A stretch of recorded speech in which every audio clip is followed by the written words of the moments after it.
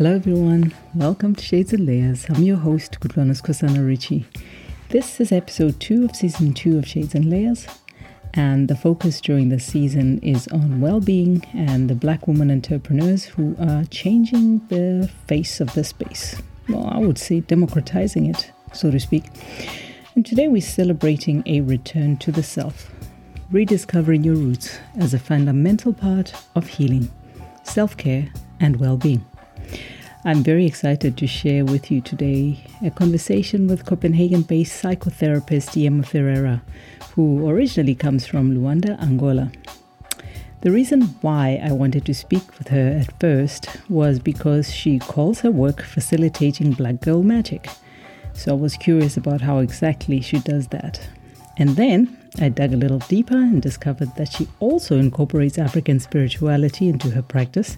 Now, remember, she's living in Denmark, and it doesn't get more homogenous than Denmark or all of Scandinavia for that matter. So definitely my curiosity was piqued.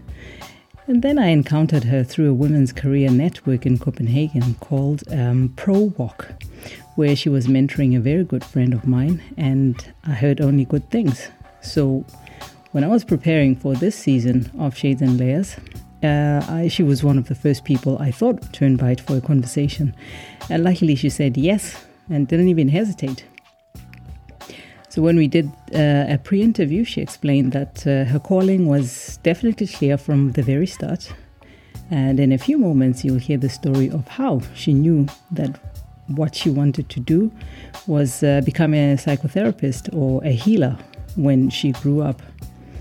So without further ado, let's get started with this conversation. We'll be chatting about mental wellness, how essential it is to general well-being, how we understand ourselves and our surroundings, and basically our worldview, and how this perception of the self influences or informs our choices when we decide to heal ourselves from whatever is hurting us or whatever wounds we are living with.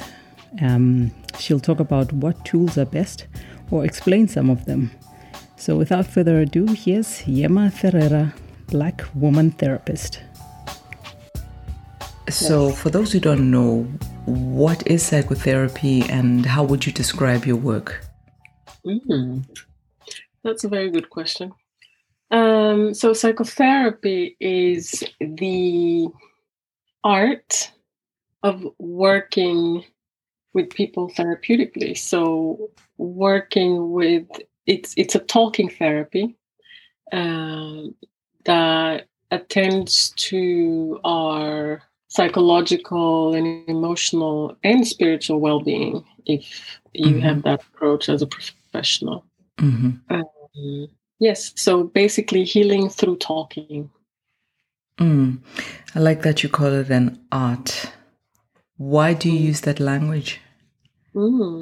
I use that language because, because in practice, that's really what it is. Because, and I'm calling it an art because it's, there are obviously theories and the work of those who came before and what we can learn from that. And science has been used as a method of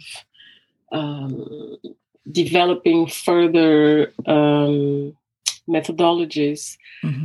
But when you are in the room with a client, it's very much an intuitive process. And it's very much about expression. It's very much about self-expression. And it's very much about going with the flow of what's coming and creating something, weaving a narrative out of that and weaving new perspectives out of it.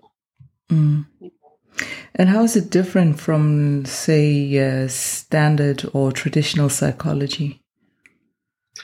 So that's a very good question. We might as well throw psychiatry in there because those are the things, the three things that people are usually not very clear about. What's the difference between psychiatry, psychology, psychotherapy, counseling, and all these different words that you professionals use and we have no idea about. So psychiatry is medicine. A psychiatrist is a medical doctor who specializes in psychiatry. And usually psychiatry deals with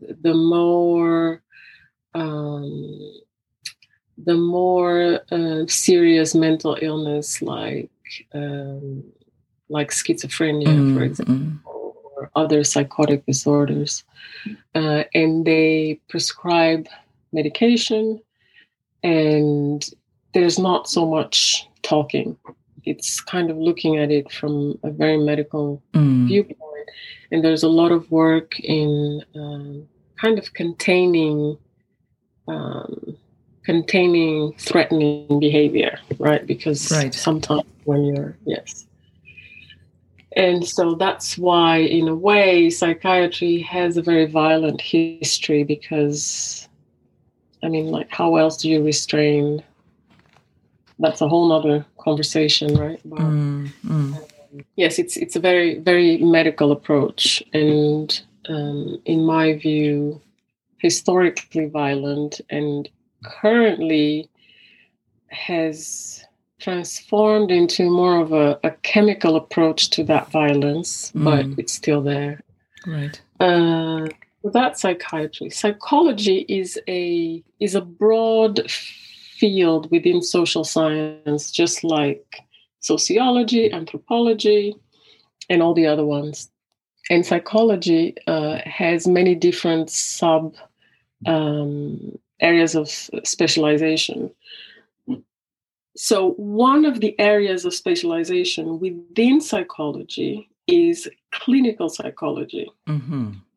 So clinical psychologists and counseling psychologists are very much about, yes, doing this therapeutic work. In some countries, clinical psychologists also prescribe medication, and but it's pretty much the same as psychotherapy. So psychotherapy then is the same, but psychotherapy perhaps comes from a more it's a very applied version of it. For example, many psychologists will later train as psychotherapists, or you have psychiatrists who train as psychotherapists, so they can do that part. Okay. What led you to this work? For as long as I can remember, having awareness of myself, I knew that that's what I wanted to do. I didn't know what it was called. I didn't know professionally when I grew up. I didn't know what that would be, but I knew that I wanted to work therapeutically with people. I knew that I wanted to work with people to help them heal trauma, things that had happened in the past. And I mean, what was this influenced by? I mean, are you initiated in any traditional healing practices, or you grew up around that? What gave you this strong instinct? Wow, that's a really good question, because I'm not initiated into, as far as I know, and certainly as far as I knew, I was not, but I came to understand myself as coming from that tradition. And I came to understand my knowing as a young child as my intuition speaking to me and telling me that this is why I was here. Right. And it's it's amazing that you were in touch with that and didn't run away from that instinct to go in that direction, and being able to combine it with a Western approach. Have you found that there's a contradiction, or you are able to marry the two different styles, I would say, of healing? So there's a lot of questions in that question. I know. There's so much to unpack. I'm going to try to get all of them. I think the first one I heard was, right, you said it was amazing that I sort of knew that and felt that and didn't run away. And that's really interesting, because it's true that this is the one thing in my life that I've never doubted. And it's the one thing. I was very shy and timid and insecure as a child. And I was very, I was not, as a child and a young woman and an adult woman certainly into my 20s. I was not somebody who fought for what I wanted. I was very obedient. I did what I was told. And if it wasn't the right thing for me, I would be sad and I would stuff it. But this is the one thing that no one ever could tell me that it couldn't be. Interestingly, because the other thing I also always knew was that I was a writer. And that one I have had a very different relationship with, and that one I have run away from. Why? In the way that maybe you were thinking I might run from the other one. And I think the reason I didn't run from the healer calling, if I can say it that way, is because it didn't scare me, and it didn't, and I didn't understand it then as I do now, right? So all I knew then was that I was going to help people feel better, because I'm from Angola, and I grew up at a time where the country was at war for like 30 years. Yeah. So all of my life until my very late 20s, the country had always been at war. It was at war when I was born, and it was still at war when I was 23, definitely. And so the way I knew this is that I'd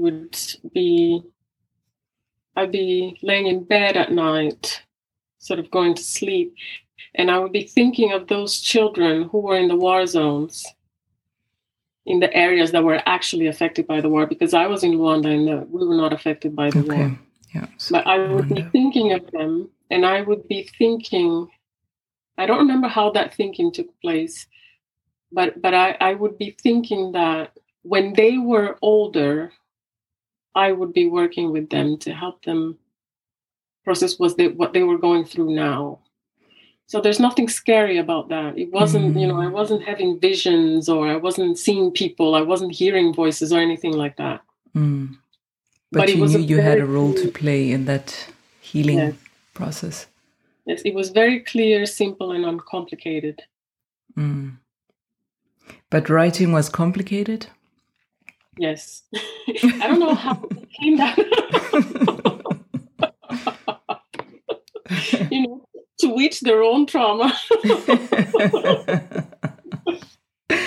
Yes, we each have our fears, yeah. But yes, writing was very complicated. Right. But so you didn't run away, and you found a way to marry traditional or spirituality with a Western tradition of psychotherapy. Or would you say that's how your work is? Well, I definitely, that was not the journey, because I didn't marry it. When I chose a professional path to go down, I chose the thing that of the choices that were available, right, to get an education in, I chose the one that made sense in terms of the thing I knew I was here to do, and that was psychology. So I did my bachelor's in psychology. And then I was thinking about going to graduate school to become a proper psychologist, because a BA doesn't give you, it gives you neither the title nor the skills to work as a therapist. Right. And I really wasn't very sure. I really wasn't sure I wanted to go for clinical psychology. I had, throughout my years at university, I had worked at a lab, and there was just something about the clinical psychology path that didn't feel exactly right for me. So I decided to just go back home and work for a few years and then figure it out. Mm. And eventually I came here to Denmark. I had a child. Then I said, okay, my child is 1 year old now. I need to figure out what to do with myself, and I want to continue my training. And I started looking in the traditional places for psychology, masters in psychology. Mm. And there wasn't really anything that had what I was looking for. And then psychotherapy thing just kind of, one day I didn't really know what else to do. I was kind of feeling at a loss, and this ad for a psychotherapy thing like just flicked across my computer screen. Yeah. And I was like, what was that? So I searched and looked at a couple of schools, and then went to an open house. And the minute I sat there, I just knew this was for me. This was exactly what I was looking for. And then it was through my training, not through, but during my training, in that journey of training to become a psychotherapist, that I gradually became aware that the thing that was in me was this African traditional healer thing, and that I was just learning a modern tool that was equivalent to it. You're listening to Shades and Layers. My guest today, Gemma Ferreira, a psychotherapist based out of Copenhagen in Denmark and working mainly with women of color who are looking to reconnect with their roots. She uses the tagline Facilitating Black Girl Magic and the social media handle Black Woman Therapist. Up next, she explains how she works with her clients and exactly what she means by her tagline. You know, how do you facilitate this Black Girl Magic? Mm-hmm. So maybe I'll start by saying why I use that tagline of facilitating Black Girl Magic, and how I'm sort of understanding the term in that context. So by facilitating Black Girl Magic, I mean that we all, and this is all of us, regardless of gender or race, I do believe that we all have something in us. We all have something special, something unique in us. And that is the thing usually that we came to be or do in the world. Unfortunately, we are socialized and then go on to socialize our children to one, not be in contact with that, but also to really move away from it and become this kind of robotic, formatted version of themselves, so that we can fit into society. So when I say facilitating Black Girl Magic, I mean that I want to help you go back inside of you and get that thing, that jewel that is yours. You can really, truly, authentically be yourself, because that will allow you to know who you are and then do what you came to do in the world. So then to the question of how do I do it? Yes, how do you do this? How do I do it? By holding space, creating a space that feels safe enough for my clients to gradually reclaim themselves, really. So in other words, by seeing them, when we are seen in a safe space, then we begin to see ourselves. Right.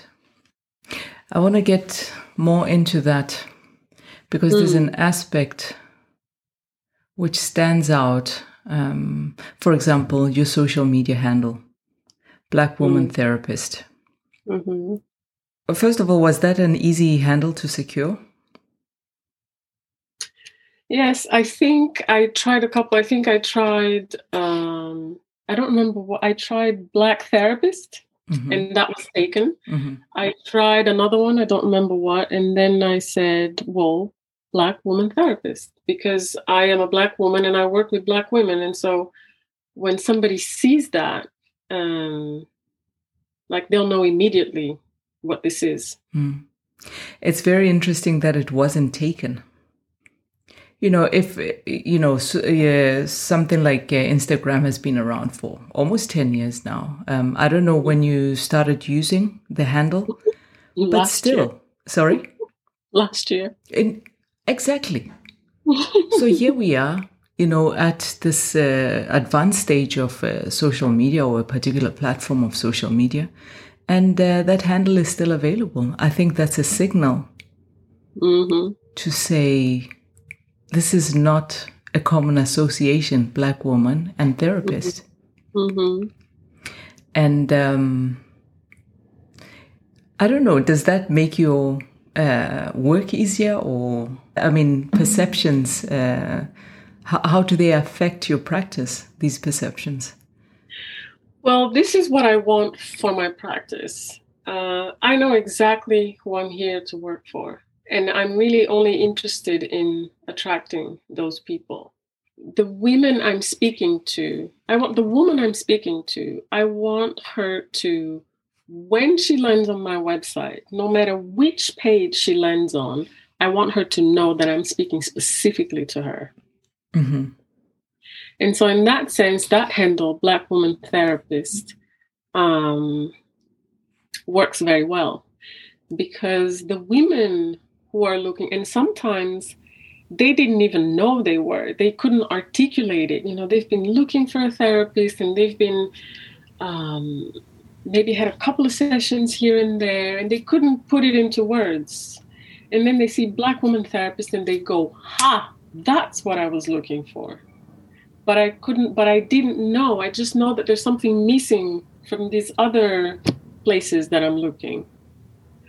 I think the other thing, to go back to what you were saying about that space still being so wide open, I'm very aware that there aren't many people out there offering what I'm offering. And I knew it because I didn't really have anybody to show me the way. I had to find it myself, and it wasn't easy. It was hard to get to that place where I understood, this is it. This is it. This is what I'm doing, and this is who I'm doing. This is what I'm doing it for. And to then put that into words, and then deal with the, what you were talking about before with the fear of, oh my God, can I really put this out there? How does this sound? I had to go through my own process around that, to get to a place where now it's like, it's there and it's exactly what I want to say and what I want to put out there. But that's not how I felt in the beginning. It is very difficult to claim yourself in those terms. As Black women, we're not exactly, our existence is not necessarily desired or considered valid. So, claiming yourself, becomes a bit of a process. And for me, it really came from a place of, I really wanted Black women to know that this is something I made especially for you, because nobody ever does that, right? Nobody ever does that for us.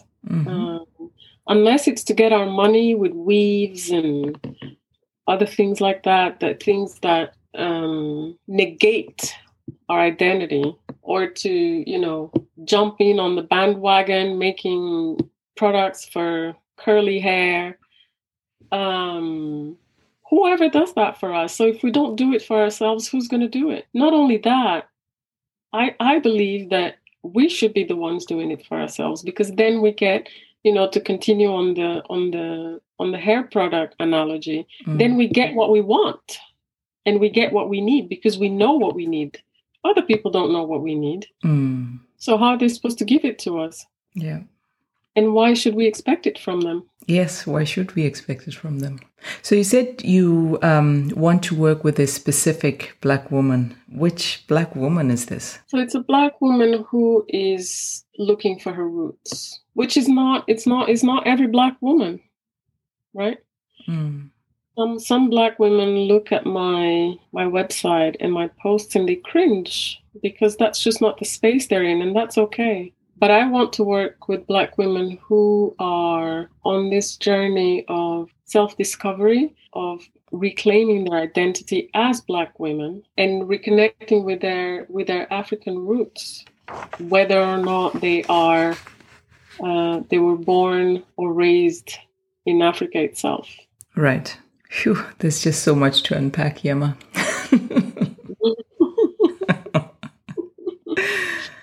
So let's say a Black woman who is struggling to fit into society as it is now, and say approaches me to help her do that, that's not my ideal client. That's not somebody I'm going to be working with. Why do you think it's an important part of well-being to, reclaim your roots? Well, for us in particular, as a people, it is important because those roots were cut, because we were violently yanked from our roots. I mean, we were traumatized. This is trauma. We have been made to feel ashamed of who we are.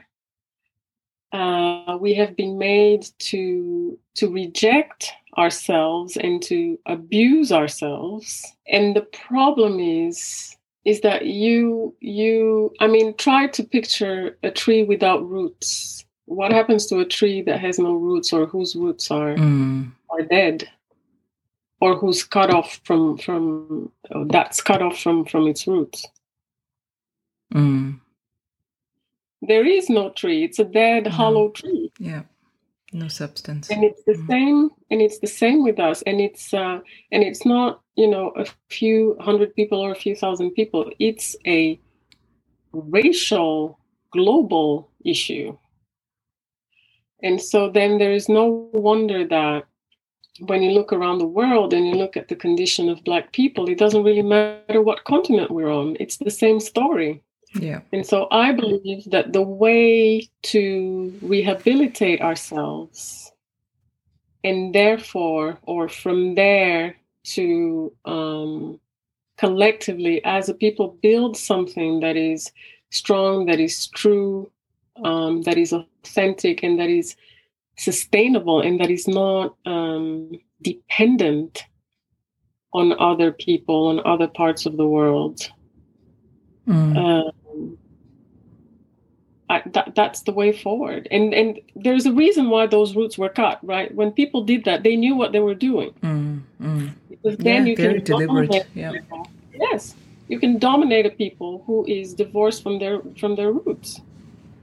If you don't know where you came from, you don't know where you're going.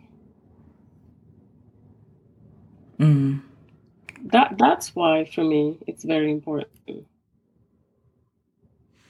So you say you've got 6 pillars in your practice, and it also deals with decolonization of the mind, and identity.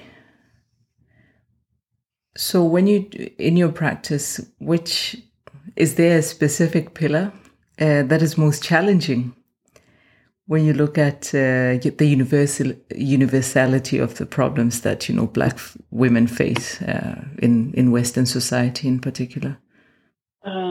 Challenging in terms of to work with? Yeah, to work with, both for the client and for yourself, where you find that it's really, this is the part that's hard labor. like I said, earlier, to which their trauma, right? Like for me, writing is complicated. For you, it's easy, For somebody, it depends on your history and what's associated with that particular area. Young Black women who have grown up in Denmark. I would say it's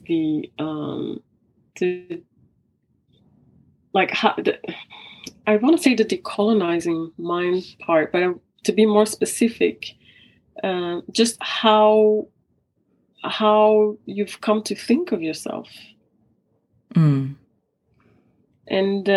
also because they've grown up here, and because Denmark is such a small country that is so turned in on itself,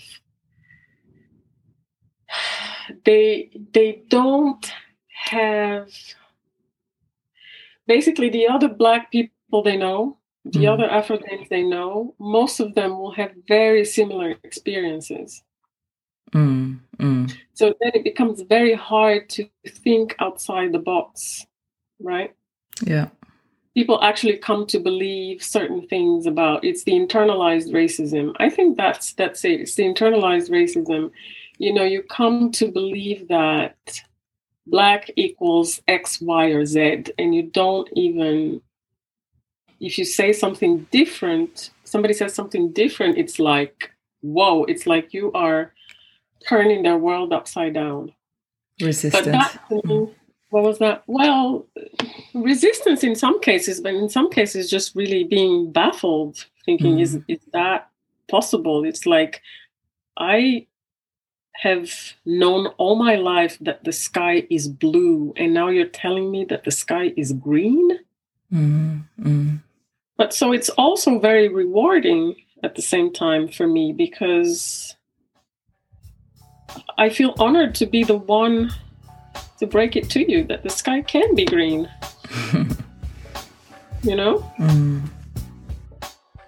Shades and Layers celebrates Black women entrepreneurs, and during the season you will encounter many amazing individuals with fascinating life stories.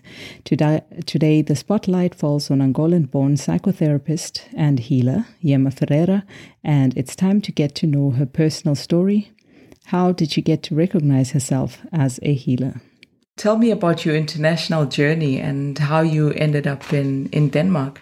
Oh God, where do you want me to start? That's very long. I've moved around a bit growing up.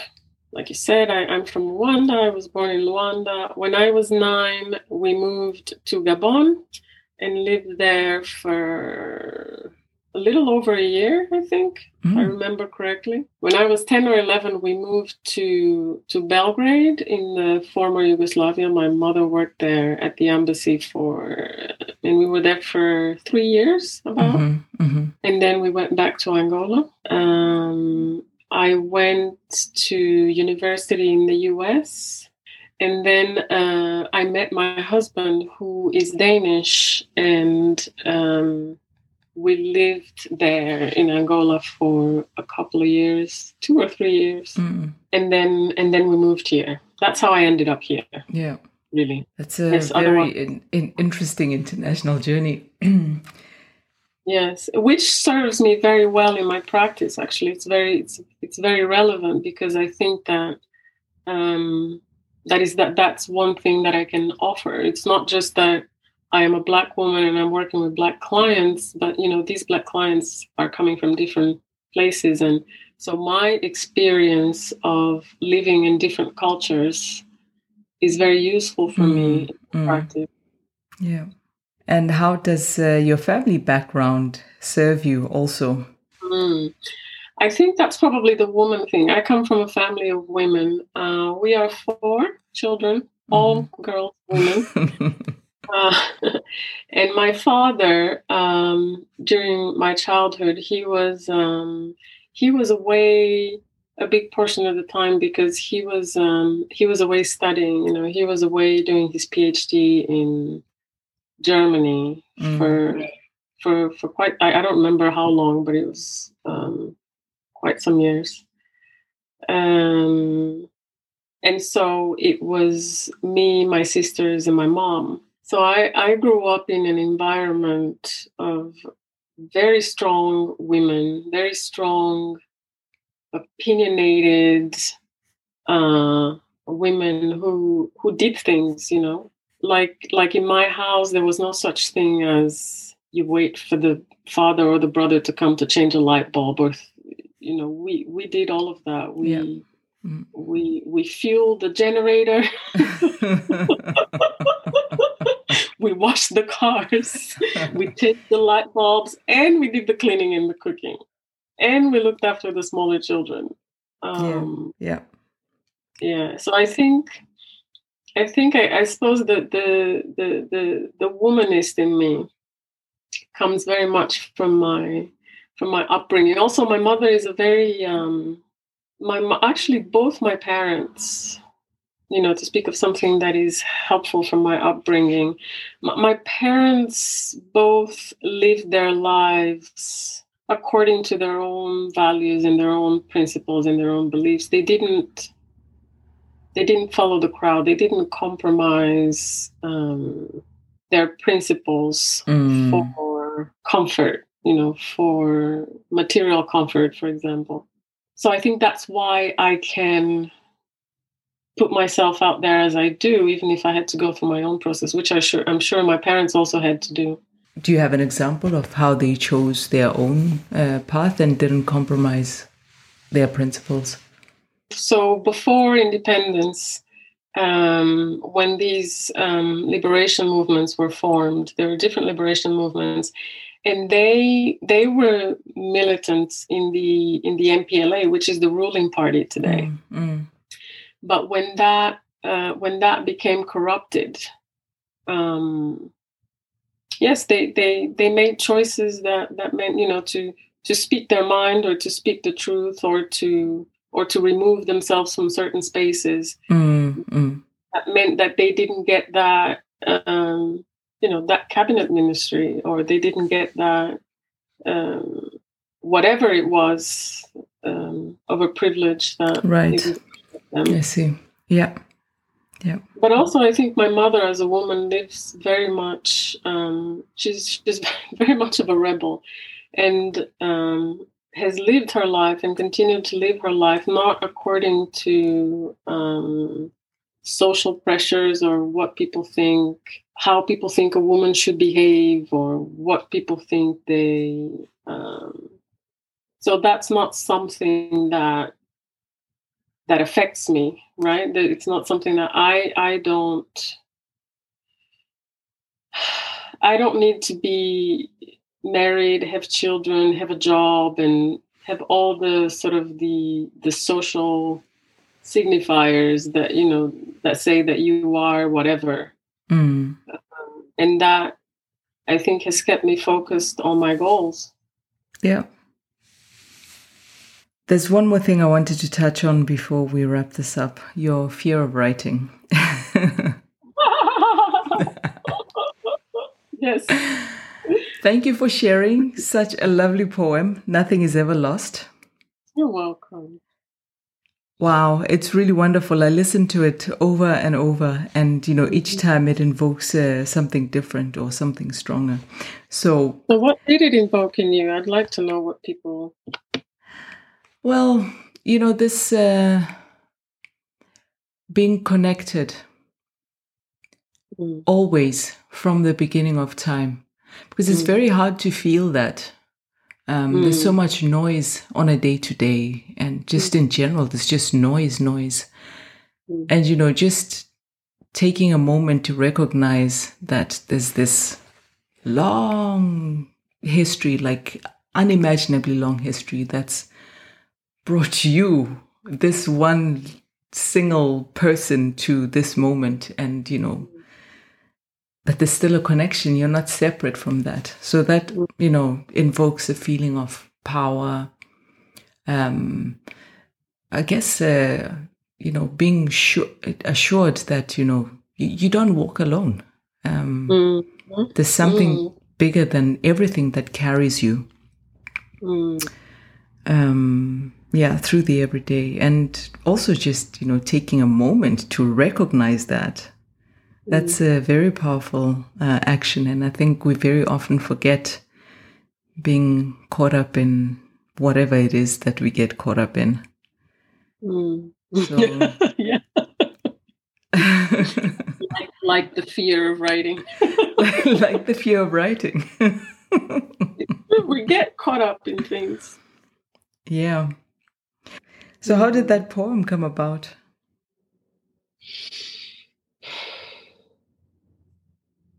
It just came, really. Maybe 4 years ago. I had this period where all these poems came, and they were all about that, about history, sort of almost like the spiritual connection to our history and our ancestry, but then the history itself and how it's been warped and what it's created in the now.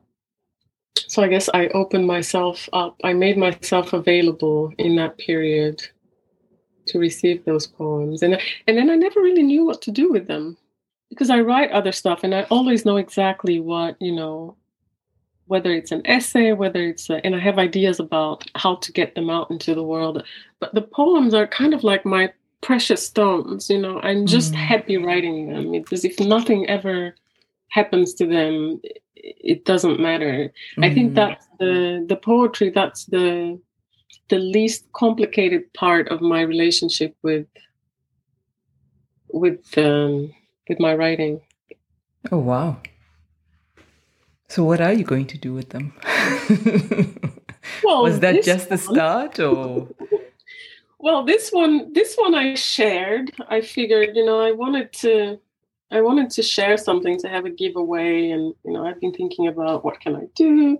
I can write a piece about that. I can do, I don't know, some kind of a mental health test, whatever. And then somebody said something about voice, about using my voice. And I had an insight at some point that I'm also supposed to use my voice in my work. So I don't know, maybe I'll do a collection of reading all the poems, or an ebook collecting. I don't know. I haven't decided. Yeah. So one final thing. So who heals you? Where do you go for healing? Wow. You ask very good questions. So in the first instance, it's me, because I really believe in self-healing, and that we all have it. And that's one of the things I always, I try to tell my clients, that, we can do the work together, but ultimately they are their own healer. Mm-hmm. And that is actually also kind of a premise in African spirituality. There's no savior, right? There's nobody's going to come to save you. You have to be your own healer. For example, for many years, I journaled. The level of healing that journal has given me, I think, is as important and as powerful as anything else. Then when I need help, I have a therapist that I go to when I need. I'll be periods, I'll have some periods where I'll be in therapy. I was like, I want someone to take care of me too. And then I also try different things like sound healing. Like last week, I had an amazing sound healing session, going into nature. And writing is also very healing to me, right? When I get over myself, and journaling still, of course. I think my children too, because children have a way. Children have a way of bringing up in you the things that you need to heal. Yes. Oh, yes. Yeah, they put it in your face, and there's no running away. So definitely my children too.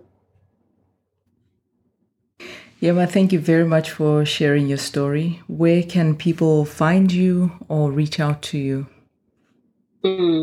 So people can find me on Instagram at Black Woman Therapist.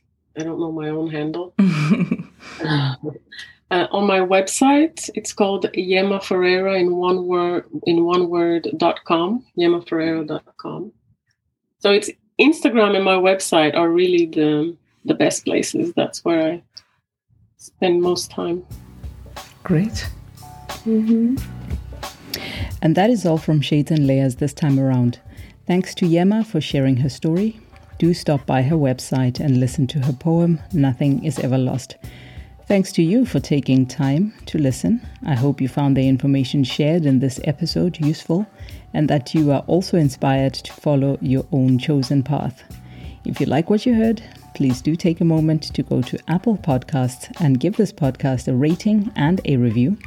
A positive one, of course. And you can also stay in touch via Instagram using the handle @Shades and Layers Podcast.